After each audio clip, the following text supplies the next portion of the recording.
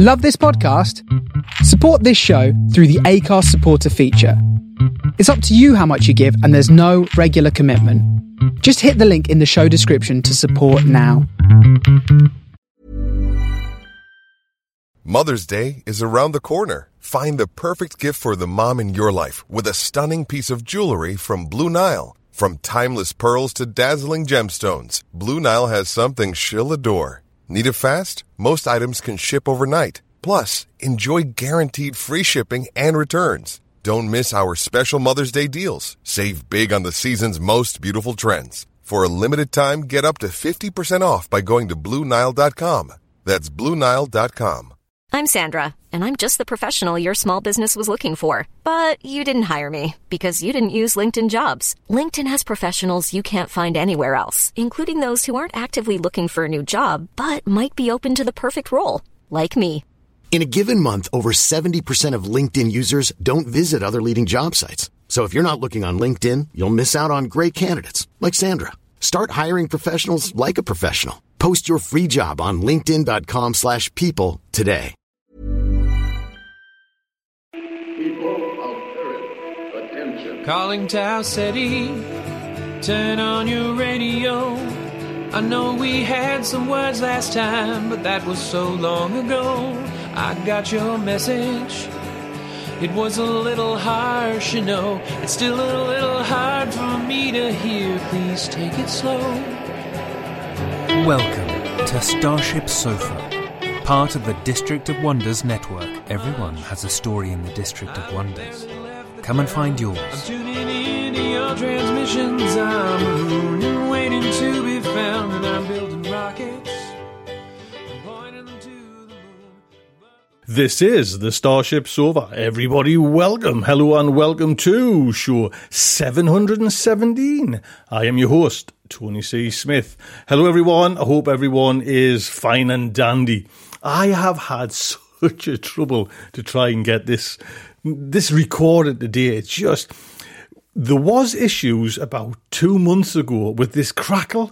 Well, I've put that down to, it's actually me Mac Mini is audio has broken for some reason. So I swapped it all over to a different little M1 Mac laptop that I've had since they came out. And for some reason, not the laptop, I wish you could see. It's just wires here. So I'm basically just on the laptop with a microphone. There's no extra external thingy-jigs coming into it. And it's an hour, been on here an hour trying to sort cables out, test cables. Let us get, in the future, there's none of this. Let's get into today's show. It is Journey to Anasta by Karl El-Koura. Yes, that's what's coming in today's show. I do hope you'll stick around and enjoy it. So we'll jump straight in because I'm kind of a little bit stressed. This story originally appeared in Utopia Science Fiction in October 2021.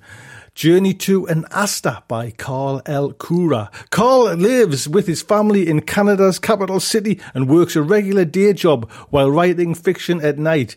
This is his second appearance in StarShipSofa. His story, The Undertow Jackpot, was first featured in 685. And if you want to go and see Karl, there's a link there in the show notes. Now, this story is narrated by a good friend that I've never met, Randall L. Schwartz. Yes, Randall L. Schwartz is best known for his seminal books on Perl programming language that helped make the World Wide Web possible and popular. He produced a weekly audio and video podcast on open source software, but has given up that after 13 years to get those 5 hours per week back again. Between the podcast and bouncing all over the world, teaching programming and speaking at conferences, he is no stranger to the limelight. He enjoys pulling out his gear to record yet another narration and likens it to getting read bedtime stories to his kids he never had, and looks forward to future assignments. So, the StarShipSofa is very proud to present Journey to Anasta by Karl El-Koura. Hey, I'm Ryan Reynolds. At Mint Mobile, we like to do the opposite of what Big Wireless does. They charge you a lot, we charge you a little. So naturally, when they announced they'd be raising their prices due to inflation, we decided to deflate our prices due to not hating you.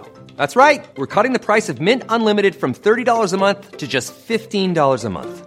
Give it a try at mintmobile.com/switch. $45 up front for 3 months plus taxes and fees. Promo rate for new customers for limited time. Unlimited more than 40 gigabytes per month. Slows full terms at mintmobile.com. I'm Sandra, and I'm just the professional your small business was looking for. But you didn't hire me because you didn't use LinkedIn Jobs. LinkedIn has professionals you can't find anywhere else, including those who aren't actively looking for a new job, but might be open to the perfect role, like me. In a given month, over 70% of LinkedIn users don't visit other leading job sites. So if you're not looking on LinkedIn, you'll miss out on great candidates like Sandra. Start hiring professionals like a professional. Post your free job on linkedin.com/people today. Hey, it's Paige DeSorbo from Giggly Squad. High quality fashion without the price tag. Say hello to Quince. I'm snagging high-end essentials like cozy cashmere sweaters, sleek leather jackets, fine jewelry, and so much more. With Quince being 50 to 80% less than similar brands.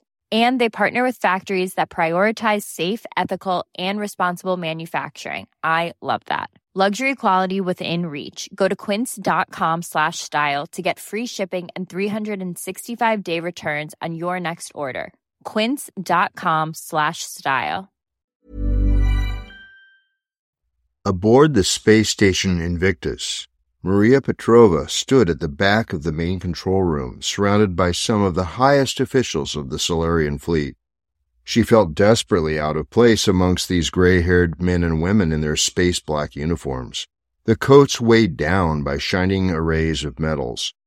But she'd fought for a command-side view of the mission, and whether because she was the wife of one of the co-pilots about to make history, or because she was one of the fleet's top pilots herself, she had been granted membership to this exclusive group.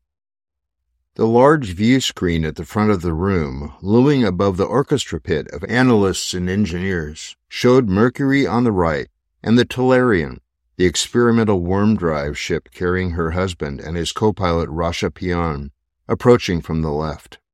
As she watched, the flared solar sails folded back around the ship, like a Siamese fighting fish relaxing its fins. The view switched to the feed from the cockpit as Sonder activated his microphone and said, "All systems normal, dropping into orbit around Mercury." At the sound of his voice, their baby fluttered in Maria's belly. She resisted the urge to place her hand there. Then, of course, Sonder had to add a joke. "Anyone write us something clever to say before we become the first people to travel faster than light?" A wave of laughter went through the control room. The Mucky Muck, standing next to her, chuckled, then turned and said, "World's about to change, isn't it?" She nodded, but didn't say anything. Nearly instantaneous travel between the colonies, spread from Mars to the stations orbiting Neptune. Would that change things? Yes, she thought, just like the invention of the wheel had changed a few things. Because of what Sonder and Rasha were about to do, the universe would become a lot smaller. One day soon, the strawberries that grew on Neptune stations could be shipped to Luna City in a few minutes without having to flash freeze them. One day, humanity might even leave the solar system without also having to be flash frozen in giant freezer ships and thawed out thousands of years later. "Those brave captains will be time travelers, won't they?" the Admiral asked with another little chuckle. "We'll be growing older and they'll skip right ahead into the future. Isn't that a thing?" Maria wanted to focus on the screen to remember every moment leading up to her husband's historic spaceflight. She didn't owe this curious person, unconnected to the worm drive project, and granted this access due to his status. But she still couldn't bring herself to leave him with his misconceptions. "In a way, yes," she said. "But time dilation isn't really a factor with this trip. It's just a few jumps from Mercury to Pluto. The differential depends on the number of jumps rather than the distance traveled. 2 days will pass for us, but not quite a minute for them." The Admiral whistled. "Mercury to Pluto in not quite a minute." On the screen, the Tellurian had almost completed charging its worm drive, leveraging the tiny planet's gravitational field. In a few moments, it would break orbit and enter a hole in the folded-up fabric of space-time, and Sonder and Rasha would be the first human beings ever to travel. Maria stepped forward, a vague feeling of unease erupting into heart-pounding urgency. Something was wrong. The ship was shaking. A buzz of activity was sweeping through the pit. Commodore Damac leapt to his feet, demanding updates from each station in quick succession. "What's happening?" the Admiral asked, but she ignored him, her eyes darting from the Commodore to the Capcom to the screen. "Call it," she whispered. What were they waiting for? Unable to restrain herself, she flew down the stairs, aimed at the Commodore like a torpedo. But before she could reach him, he turned to the Capcom and nodded. "Abort mission," the Capcom said calmly. "I repeat, abort mission." But on the screen, the Tellurian disappeared. A few moments before the worm drive propelled them 98 light-years away and then exploded, Sonder and Rasha's ears were assaulted by a loud, sharp screech like a battle cry from some prehistoric creature. For a single moment, Sonder winced with pain and squirmed against his harness straps. Then he pushed out of his mind all sensation and fear as distractions to be dealt with later. His glance met Rasha's briefly, and he knew she'd done the same. Immediately, he and his co-pilot's fingers danced across the virtual board floating in front of them, pulling in and shoving away controls as they needed them, master pianists performing a virtuoso duet. The ship screamed and jerked them in their chairs as they worked to eject the shaking worm drive, until, at last, it was drifting away from them, their hands flying, diverting every drop of energy they could spare aft to protect from the blast of the exploding engine. It wasn't enough. The wave struck like a punch from some furious cosmic giant, rupturing the back of their ship. Now nothing stood between them and cold, airless space, but a shimmering sheath of energy-hungry shielding. "Are you all right?" Rasha managed to say, coughing as she pried the safety strap away from her chest. "Alive," Sonder answered, as that morning's breakfast fought to come up. He forced it back down. "They better figure out what—" he started, but the rest of the phrase died on his lips. His gaze had caught the image on the main screen. That's not Pluto, he thought, but he couldn't bring himself to say. Instead, a moonless but Earth-like planet spun in dark space ahead of them. "That's impossible," Rasha whispered. "Isn't it?" Sonder opened his mouth, then closed it again. Their mission had gone terribly wrong. Instead of traveling 6 billion kilometers to Pluto, they'd traveled more than 150,000 times that distance, to the only known habitable planet outside their solar system.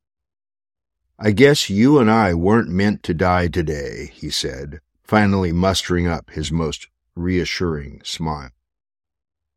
Rasha saw through the facade that tried to mask the pain of the chest-crushing they'd both just received from their restraints, not to mention the heart-rending dread of how they'd gotten this far off course. But she returned his smile anyway. "Of all the gin joints in all the galaxy, huh? Now we just have to make it there. Otherwise, we'll still asphyxiate to death on this tin can."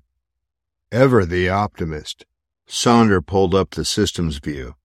"Our sails are still intact," he said, spinning the rendered model of the ship around. "It'll take 3 hours to travel the 900,000 kilometers.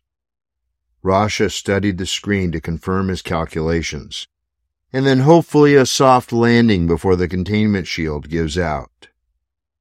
She punched in the coordinates on the navigation screen as Sonder unfurled their sails. But when he saw her bring up the number of jumps, he yelled at her to stop. He wasn't ready for that information, not until they were safe with air in their lungs and ground under their feet.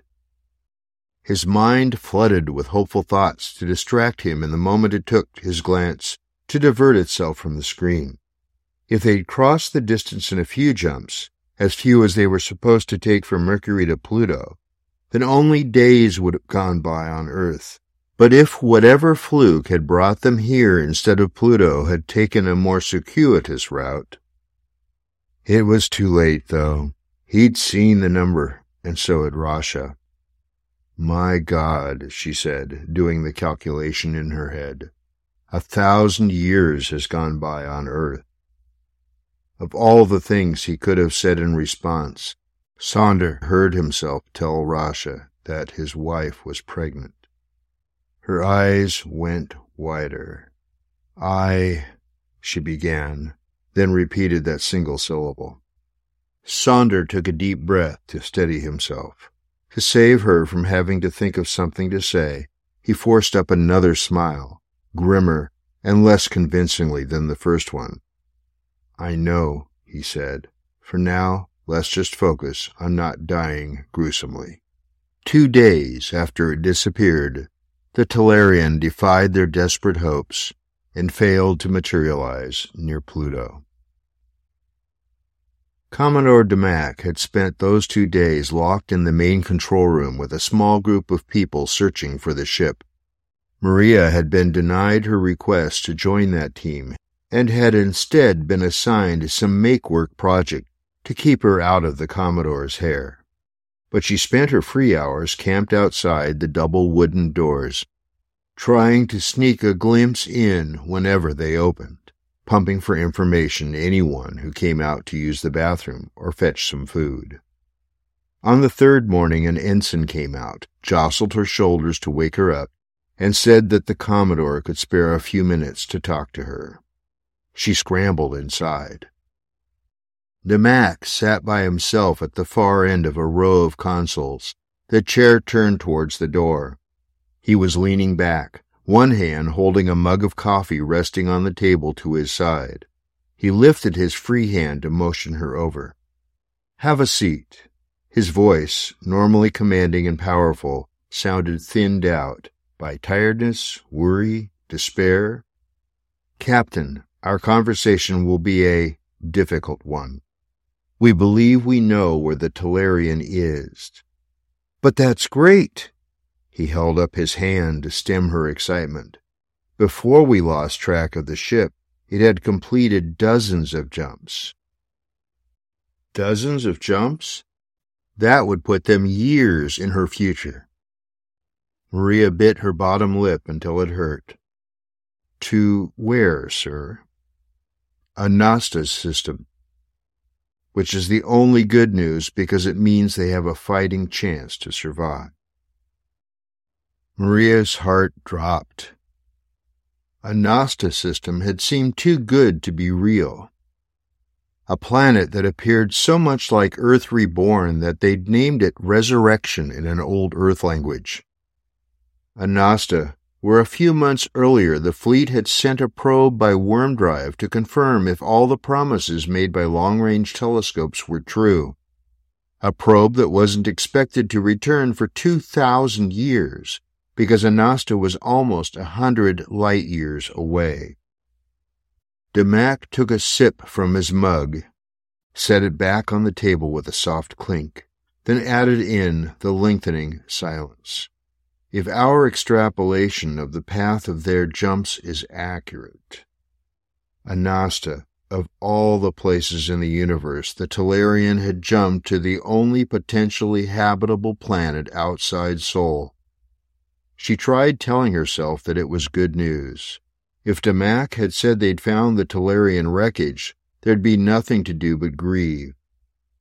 Her mind whirred with explanations about why Anasta, because if she could figure that out, maybe she could figure out how to rescue them. "In fact," Damac went on, "we have reason to suspect foul play." Maria focused her eyes on him again. The words were so odd that they distracted from her rising enthusiasm. "You mean sabotage? But who?" Someone with an interest in discrediting worm drive technology. The Commodore took a deep breath, let his hand drop away from the mug. He leaned forward. Losing the Tellurian, we're in danger of the fleet shutting us down, Captain, diverting even more money into those ridiculous freezer ships. Demock spat out the words. Worm drive technology had had spectacular failures, but that was all supposed to be in the past. The fatal error was the attempt to traverse immense distances at one leap, trying to pinch too much of the fabric of space-time in one go.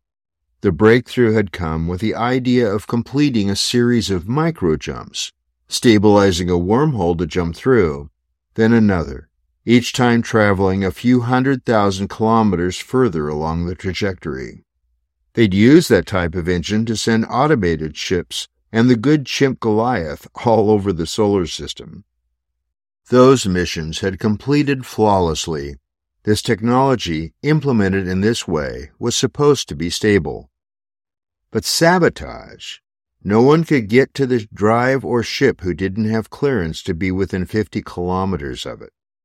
Demock had people looking into all that, of course. Her priority was rescuing the pilots, and an idea had started to take form in her mind. She caught herself chewing her bottom lip and forced herself to stop.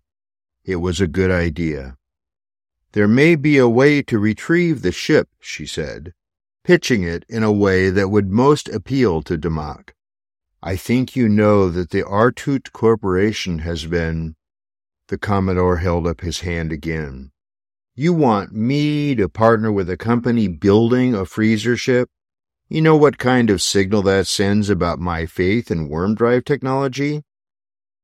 We can retrieve the Tellurian, she said, unable to keep the desperation out of her voice now. Discover who sabotaged it. The Commodore shook his head and scrutinized her silently for a moment. You refused to pilot the Tellurian. Maria leaned back. There was no point in being coy now. I'm pregnant, sir. We don't know yet the effect the jumps have on fetal development. So I declined, honored as I was to be chosen. Honor nothing. We chose you because you're our best pilot. When you offered the jump to him next, Maria said, Sonder insisted on declining as well, just on the chance that something went wrong. He wants to meet this baby more than anything.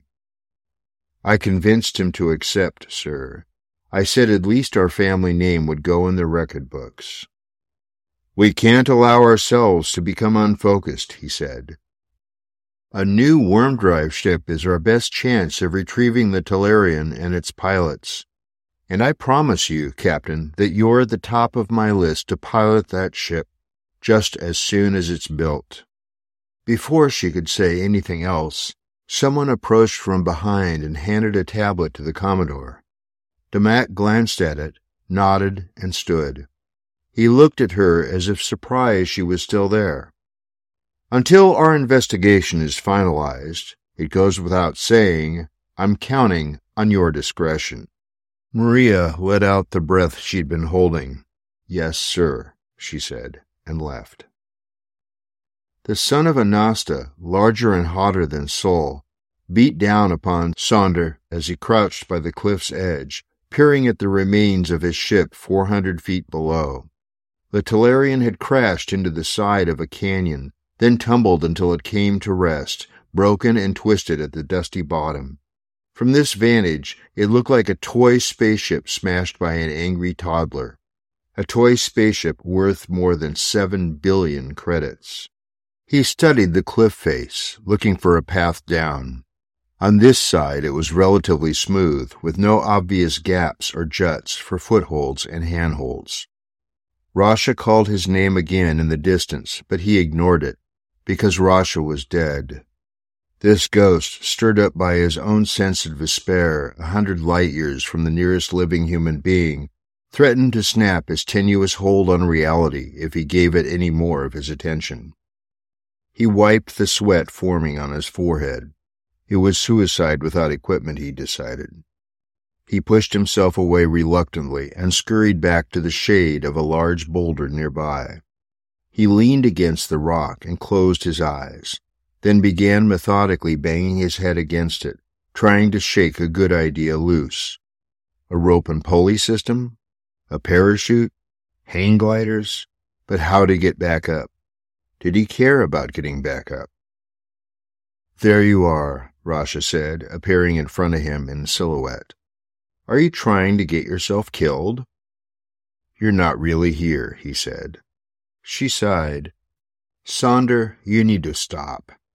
He couldn't waste any more time arguing with the ghost about whether she existed or not, so he gave her the good news. "I found our ship." She sat in the shade beside him, her tank top soaked through and sticking to her skin. "Okay," she said. "So?" "It's at the bottom of the canyon. I'm going to find a way down there." The ship's shield began failing as soon as they hit Anasta's atmosphere. They'd waited as long as they could to eject, so they wouldn't be cooked alive inside the hull, but he and Rasha had become separated in their chaotic parachute descent. After he'd found Rasha's body and buried her, he focused his mind on finding the Talarian. He'd spent 3 days searching, every day venturing out farther and further from the makeshift shelter he'd built for himself. "Why?" she said, making an obvious effort to keep exasperation out of her voice. "I already told you." Had he, though? He couldn't remember. "You'll die. And even if you make it down, you said it yourself, it's wreckage. What are the chances that you can get the computer up and running?" She spoke to him calmly, obviously controlling her frustration, like a doctor working with a beloved but irrational patient. She went on speaking, but Sonder wasn't listening. He'd turned his mind into a tornado, throwing up options for a way to the bottom of that canyon. Maria surveyed their empty apartment, plastic boxes piled against the bare walls, stripped of the photos and Kayla's drawings that had adorned them. So many memories, first of her and Sander, roller skating through the decorated tunnels of Luna Station on their first date, getting married on Mars Colony, her homeworld, honeymooning on the space station Eleanor, then of Kayla crawling on the kitchen floor, walking with the help of the coffee table in the living room, running around and filling the small space with booming footsteps, so heavy for such a little person. It had been 5 years since the Talarian had disappeared. "Mama?" "In here, darling." Kayla came out of her room, in one hand holding oversized luggage she'd never would have been able to carry without the hover assist provided by their batteries, and in the other hand her plush lion. The small toy turned its head to face Kayla and gave a muted roar until she relaxed her grip. "Did you say goodbye to your room, Kayla?" Maria kept her voice light. She took a deep breath, though, and couldn't help but look around their apartment again. Was she making the right decision? She pushed the thought away. She'd gone through the pros and cons enough times to drive herself mad. "Rory says he doesn't want to go," Kayla said, cradling her toy lion in one arm and petting him with the other. He purred softly. Maria knelt in front of her daughter. "Can you do me a favor? Can you tell Rory that I'm scared too? It's really hard to leave your home. But will you tell him it's important that we go?" Kayla paused for a moment, then nodded and held up her lion to her face. "It's okay, Rory," she said, giving him a little squeeze. Maria stood. "Okay, guys." One last deep breath, one last look around. "Let's go." Sonder had almost drifted off to sleep when he heard the rustling of leaves outside his treehouse. He'd built his shelter 8 feet off the ground out of branches strung together with a strong reed-like plant that was plentiful on this part of the forest. In the same way, he'd tied together something that worked like a ladder, which allowed him in and out of the door he'd placed in the middle of the floor. He'd rolled up the ladder when he settled in for the night, tucking it in place under the trap door, but now he heard it release and tumble down to the ground. He was out of bed in an instant. The forest teemed with birds and small furry animals, but nothing tall enough or smart enough to undo his knot. He opened the door and peered down in the twilight. Nothing. Could the knot have come undone by itself?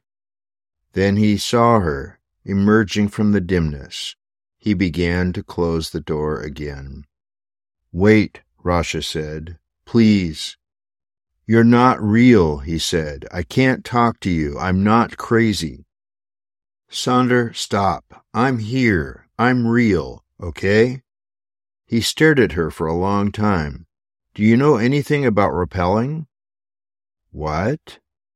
With a glance, he indicated the work table he'd built at the back of the clearing underneath his treehouse.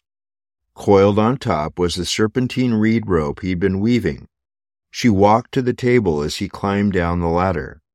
As he approached, she spun around to face him.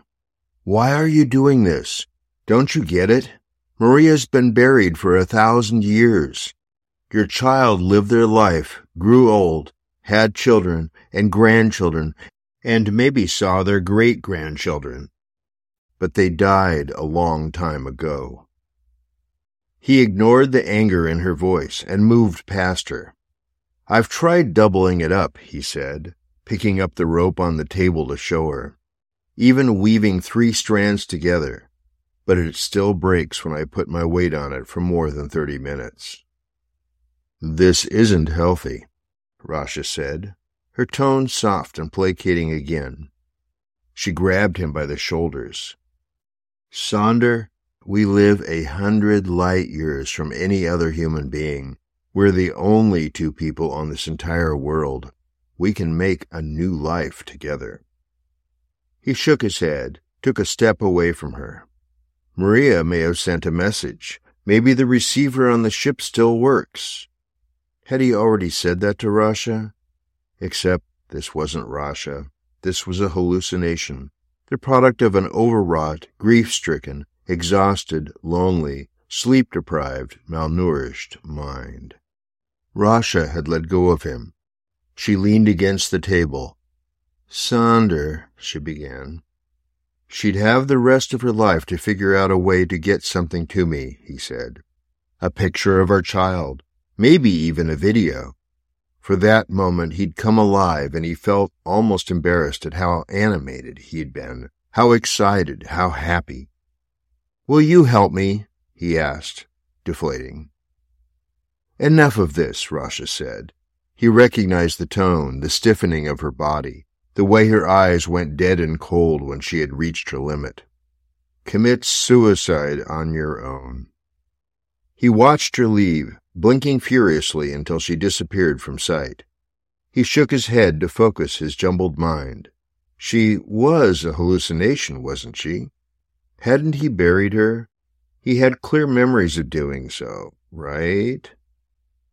They'd had to escape the ship, yes. They'd lost track of each other. He'd begun searching for her as soon as he'd landed, walking through the forest, calling out her name until his throat was hoarse. Then he'd seen her, tangled up in her parachute near the top of an impossibly tall tree. He'd climbed that tree, hadn't he? Desperately hoping that she was still alive. Then he carried her body down, sat against the tree, and wept. Then he'd force himself to get up and start digging a grave for her. That had all happened, hadn't it? He paced between his treehouse and the table, carving a path into the ground. Should he return to her grave and confirm it was there? That would settle things. Except he'd already done that, hadn't he? Yes, and it hadn't been enough to see the rock he used to mark the place, or even the freshly turned ground. He'd needed to know for certain, so he'd begun digging until he had reached her head, until he had wiped the dirt away from her lifeless face. But maybe that was only a nightmare. Maybe he should go back, verify one more time. With a violent shake of his head, he pushed the thought away. How many times would it take before he was satisfied? Go back to sleep, he told himself, but he knew he'd only toss and turn. Only in the mission he'd set for himself of finding a way down the canyon was he able to maintain his sanity, to experience a sense of focus and calm.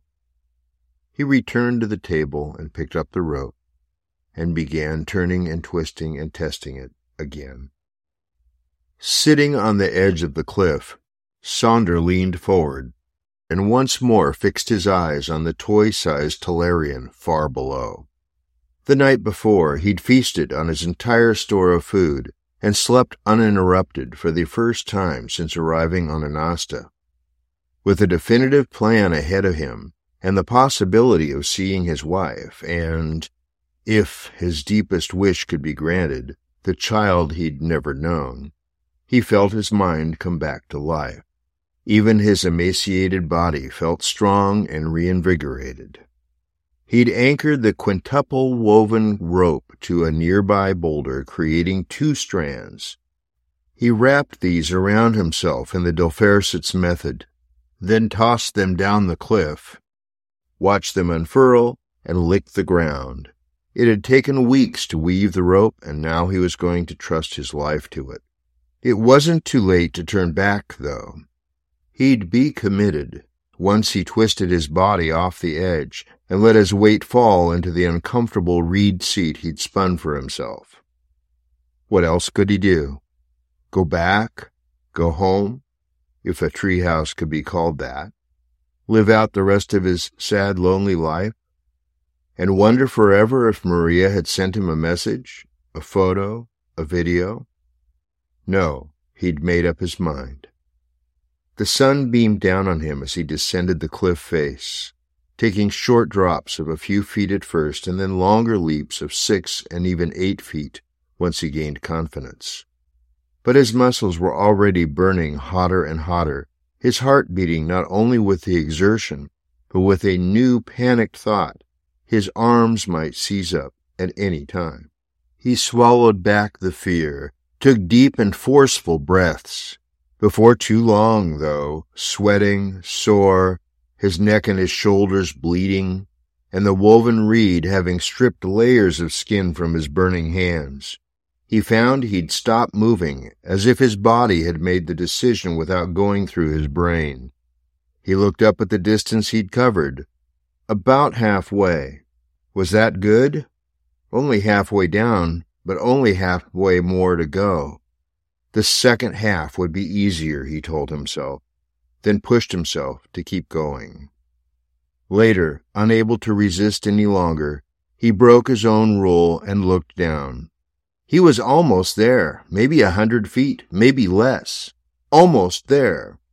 Then, all of a sudden, the rope he'd so carefully woven and tested, that carefully and tirelessly quintuple-corded rope, snapped without warning, and he found himself free-falling.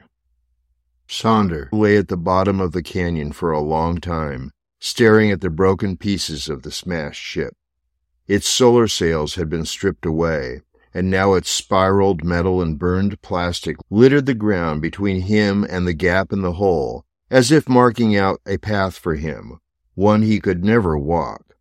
Almost immediately after regaining consciousness, he'd sensed that something was wrong, that his body wasn't reacting normally. It felt like everything below his neck was buried under concrete. For a while he'd refused to test his body. Then tentatively he tried moving his fingers, drumming them on the sand where they lay. His right arm, hand, and fingers had refused to respond. Then his left, too. He tried his legs, his toes. Then he tried turning over, and only managed to move his head. He blinked away the tears forming in his eyes. He'd almost made it.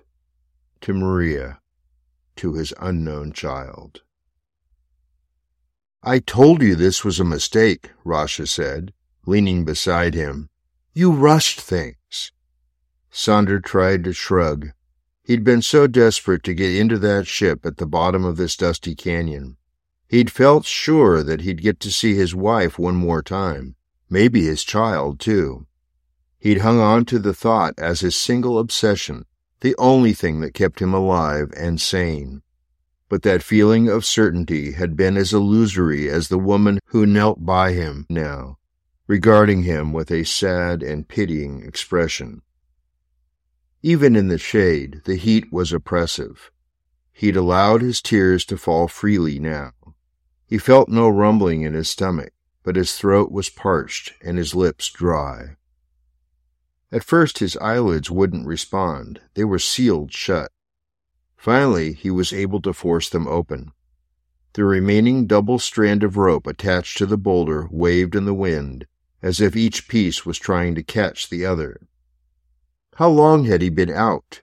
He tried to look up at the sun, but it was too bright.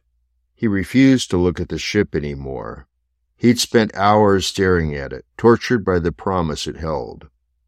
He still didn't feel hungry. That was odd, wasn't it? He was very tired, though. Rasha had left. He wished she'd come back. It was terrible to die alone. Later, he begged his mind to imagine Maria for him, to conjure up her ghost for a little while. Let him see her one more time, imagine her holding his hand.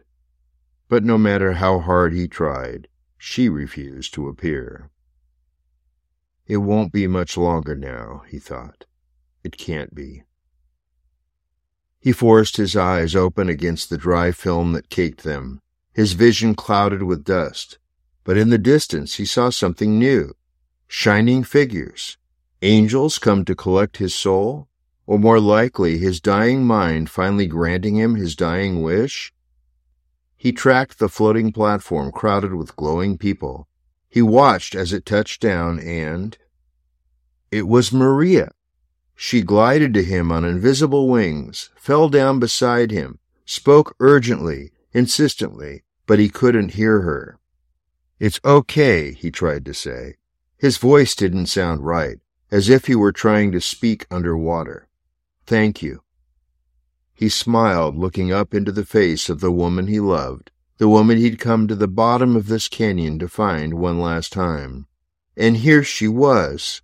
He didn't care that she wasn't real, because she was here, and he could feel the touch of her hand on his forehead, sweeping back his sweat-soaked hair. And having held on for this moment, he closed his heavy eyes and allowed himself to die. "Oh, no, you don't," Maria said, and plunged the syringe she'd brought for just this purpose into the side of Sanders' neck. She waited for all of the fluid-surfing nanobots to flow into him and spread through his body, plunging him into a coma until she could get him to the longbow. Sander opened his eyes and filled his lungs with air. Where? His last memories came rushing back, and he shivered, felt it down his back and legs, and into his toes. It had been a while since he'd received a response from any part of his body beneath his neck. A face, familiar and wonderful, appeared in his field of vision. "Am I dead?" he said. "Is this heaven?" Maria raised an eyebrow. "Do I look like an angel to you, mister?" "Yes," he said. She leaned over him and kissed his forehead. "You're not dead," she said. "You're alive because your loving wife traveled 1,000 years from Earth's perspective to get to you." He gave himself a moment to process what she'd said. When he had, he wasn't sure how to respond. 1,000 years? He settled on. She explained about joining the Artut Company, who were happy to have a decorated fleet captain piloting their cryoship within solar systems. She was one of the last to go to sleep once the longbow was safely out of Sol, and the autopilot would take over in the relative emptiness of space, and the first to wake up once the ship was approaching Anasta's system. The longbow could travel at up to 10% the speed of light, so she'd been able to time their arrival with that of the Tolarian. You missed by several months, Saunders said, with his teasing lift of an eyebrow she'd found so charming when they were first dating. Then, after a pause, he said, "Did you find Rasha?" The delighted smile that had been lighting up Maria's face dropped away. "We found her grave." Saunders tried to sit up, as if with sudden urgency. "I didn't do a very good job. I was digging with my hands. We need to—" "Don't worry about that for now," Maria said, placing her hand on his chest to settle him back down. "We'll give her a proper burial as soon as you're well enough." Saunders took a deep breath and let it out slowly. "We bury her here, or do we have a way back home?" His wife brushed the back of her fingers across his cheek. "The longbow is designed to travel back. It couldn't be a one-way ticket in case Anasta turned out to be a bust. But also, if Anasta was as good as our telescopes promised, to go back and bring more people, like a ferry. But that isn't going to happen." "Oh?" "More settlers are arriving at Anasta by worm drive. It took the fleet hundreds of years, but they finally figured out what was causing those ships and probes to sometimes end up in the wrong place. Turns out folded space-time has memory. That's why you and Rasha showed up near Anasta. You were following the folds of the probe that went before you. But those folds are less stable than fresh ones, which is why sometimes the worm drive can't adjust and explodes. They figured out how to compensate for the instabilities, smoothing out each area of space-time before attempting to fold it again. So people can visit Anasta or anywhere else in the universe if they can gather the required energy a lot more quickly than the longbow would take. 1,000 years has gone by in our solar system, but we can go back if you like and make a new life there, or we can stay here. What do you say, husband?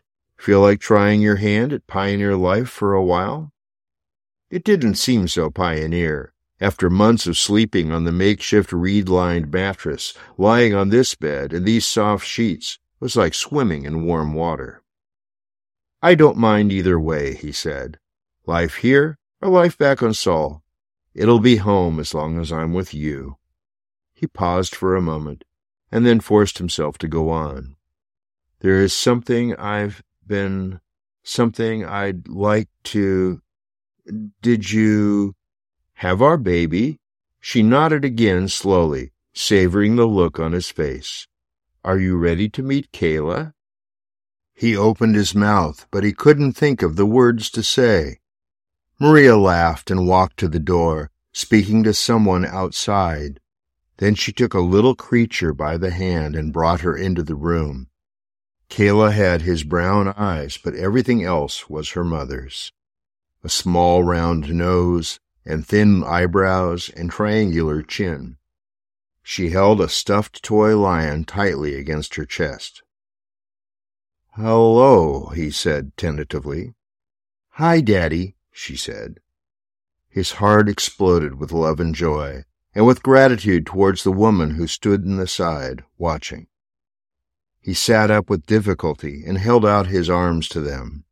He hugged his daughter and his wife tightly for as long as he could. Then, exhausted, he had to let them go.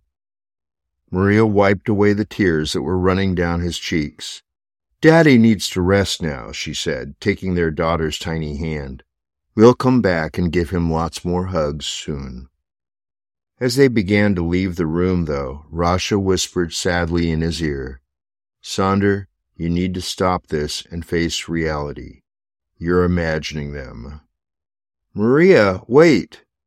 His wife stopped and turned, concern lining her face. "Is anyone else in this room with us?" he said. The lines of concern deepened. Maria shook her head gently. "I'm seeing things, hearing things," he whispered. "I thought I heard Rasha just now." Then he blurted out, "Are you real?" Maria's lips twitched, as if caught between a frown and a forced, reassuring smile. "We're going to give Rasha a proper burial," she answered, "and we're going to get you the help you need, all right?" Then she turned to Kayla and asked her to come closer. "But for now, I want you to hear something. Kayla, your daddy has never met Rory. Can you introduce them?" Sander listened intently as his daughter began to recount the lion's life and many adventures, quietly at first, but then with wonderful expressiveness as she warmed up, waving her hands in the air, lifting Rory for his speaking parts and talking in a deeper voice. Saunder's gaze caught his wife's. Was this her way of distracting him from his worries, or her way to prove to him that no hallucination of his mind could have sprung forth with this kind of wild creativity? For the moment, he didn't care. Rory had just boarded a big spaceship about to travel to a faraway planet where he would start a new life, and Saunder couldn't wait to find out what happened next. And there you go indeed, Karl. What a story, man. Oh, fantastic. Thank you, sir. It is a pleasure and an honour. And Randall, there's a big virtual hug coming over there, lad. Us old-timers, they've got to stick together. Thank you. Listen, Randall, thank you so much indeed. So that is show 717 put to bed. I hope there was no more technical issues. If you'd like to kind of support this show, that would be fantastic. Just come over to the front of the website. There's a PayPal if you're one-time donation or just kind of regular. Or best way, just kind of keep throwing into the can with the Patreon. That would be lovely. Until next week, just like to say, good night from me. Thank you for listening.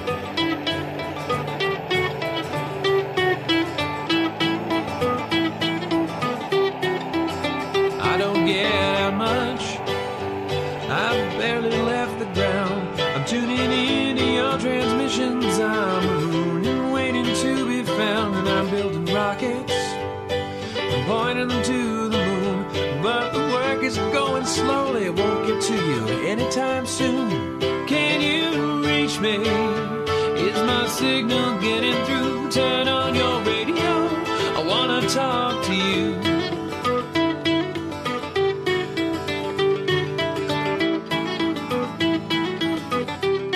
This signal's going light speed. By the time I get my say, I might already be on to you and on my way. But you're so far from here, and at best I'm moving slow. So I'm waiting on your call at home with nowhere to go. Can you reach me? Is my signal getting through? Turn on your radio. I wanna talk to you. I wanna talk to you.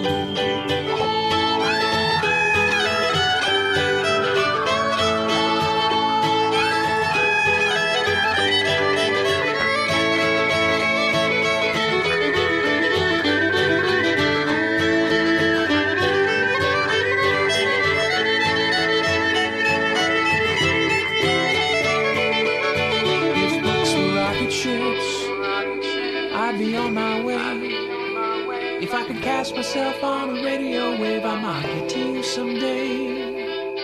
If books were rocket ships, I'd need only the will to fly. I'm still building word by word, and I'll get out there by and by. I'll get out there by and by.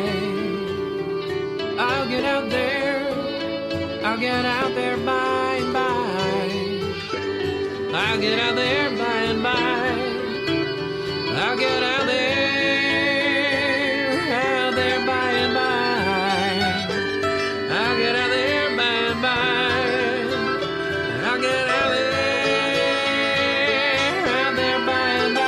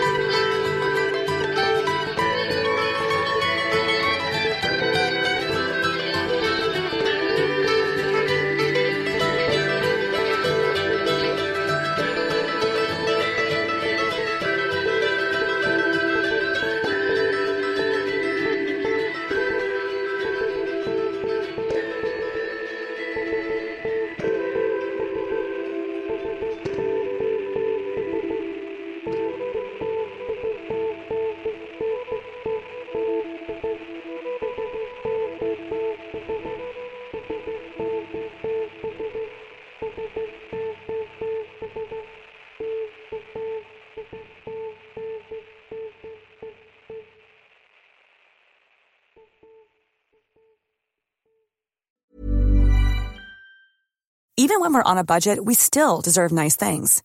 Quince is a place to scoop up stunning high-end goods for 50 to 80% less than similar brands. They have buttery soft cashmere sweaters starting at $50, luxurious Italian leather bags, and so much more. Plus, Quince only works with factories that use safe, ethical, and responsible manufacturing. Get the high-end goods you'll love without the high price tag with Quince. Go to quince.com/style for free shipping and 365-day returns.